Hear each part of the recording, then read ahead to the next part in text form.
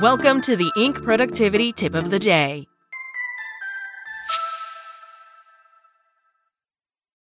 When you need mealtime inspiration, it's worth shopping Kroger, where you'll find over 30,000 mouth-watering choices that excite your inner foodie. And no matter what tasty choice you make, you'll enjoy our everyday low prices, plus extra ways to save, like digital coupons worth over $600 each week. You can also save up to $1 off per gallon at the pump with fuel points. More savings and more inspiring flavors make shopping Kroger worth it every time. Kroger, fresh for everyone. Fuel restrictions apply.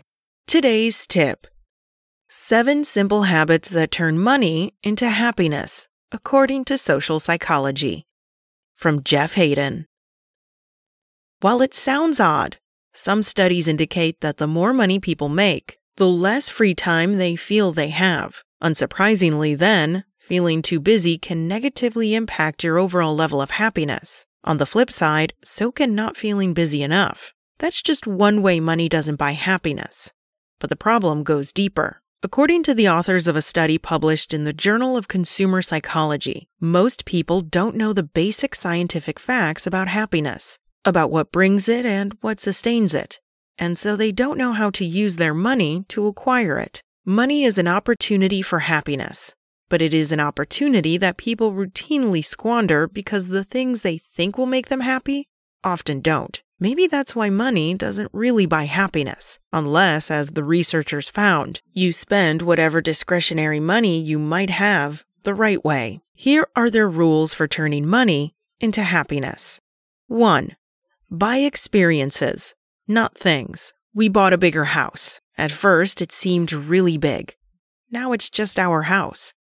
The same generally holds true for new cars, new clothes, new anythings. Where material items are concerned, adaptation occurs relatively quickly. Social scientists call the phenomenon hedonic adaptation. But that's not true for experiences. Not only do experiences tend to provide delight well after the fact, experiences are also much more memorable. In one study cited, 4 out of 5 respondents reported mentally revisiting their experiential purchases much more frequently than material purchases. If you think that's because you see your experiences as an integral part of your identity, science agrees. The vast majority of people view their experiential purchases as more self-defining than their material purchases. In non-researcher speak, I can never be my car, but I can be the kind of person who travels. That's true even if your income is considerable.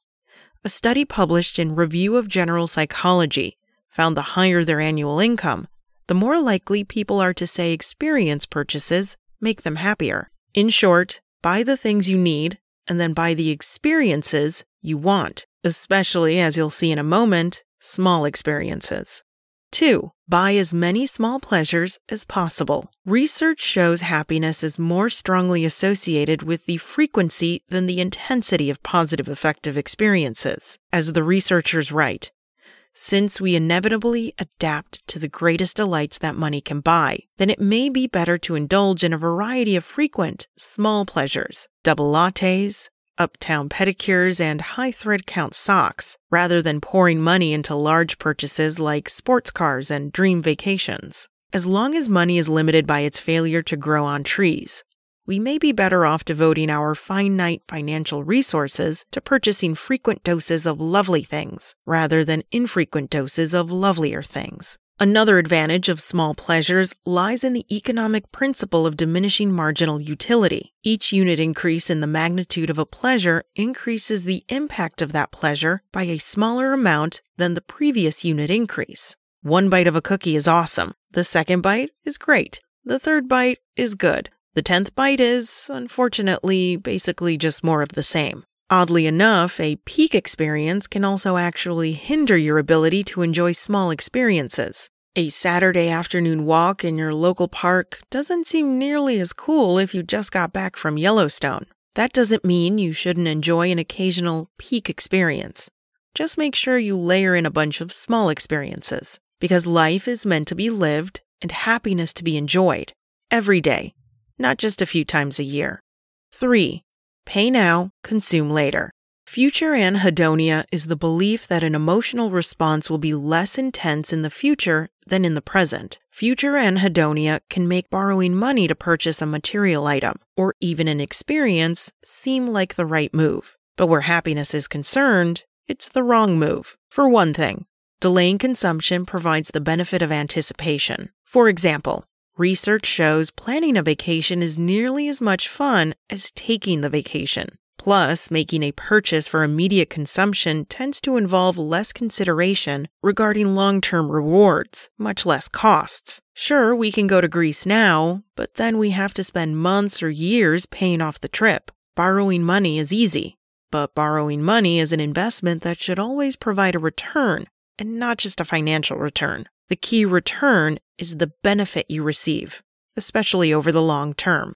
4. Help others. A large body of research shows the quality of your social relationships is a strong determinant of your happiness. Therefore, it's not surprising that people who devote more money to pro-social, intended to benefit others, spending tend to be happier regardless of their income. But there is a catch. It's natural to make an effective forecasting error, in simple terms, meaning how you think you will feel in the future, and assume spending money on yourself will make you happier than spending on others. Even though, as the researchers write, pro-social spending produces strong and consistent benefits for well-being. The solution? Once in a while, spend a little money in a way that helps someone else. Charitable giving is one way, but so is a romantic gift, or buying something for a friend, or taking your folks out for dinner. Research shows the giver often receives as much benefit, especially in terms of feelings of happiness and self-regard, as the receiver.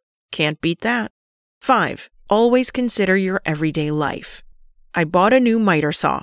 Big blade, lots of adjustability, easy to calibrate, lots of cool features, solid stand with built-in extensions.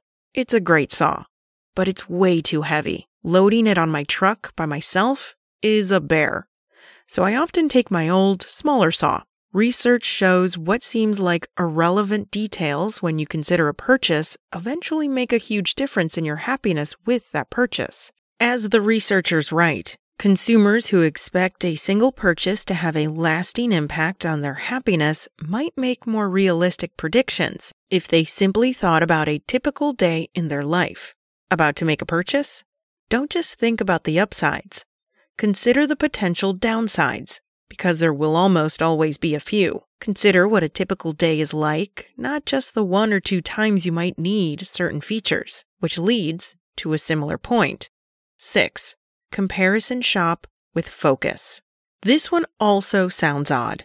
Don't you want to make the best decision possible when you spend money? Absolutely. Yet the research shows comparison shopping can distract you from the attributes of a product that are important for your happiness and cause you to focus on attributes that distinguish available options. A lightweight, single-bevel miter saw may be all I really need, but it's easy to be distracted by a model with dual bevel capability.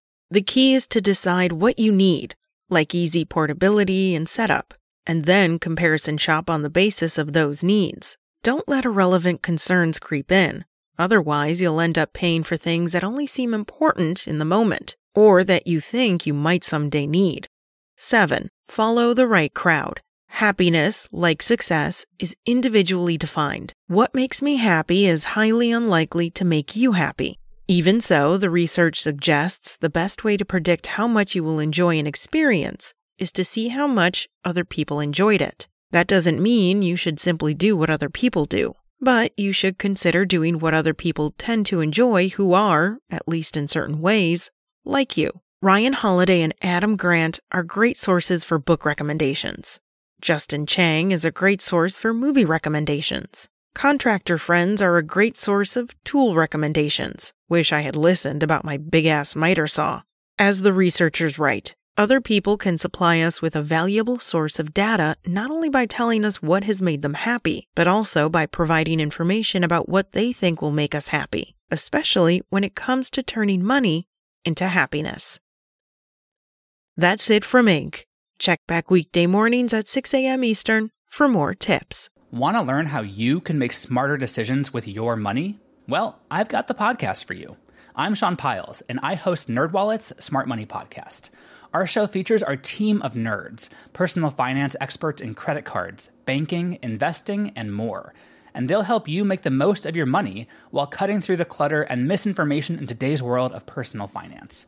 You'll get clarity on strategies to help you build your wealth, invest wisely, shop for financial products, and plan for major life events. Listen to NerdWallet's Smart Money Podcast wherever you get your podcasts.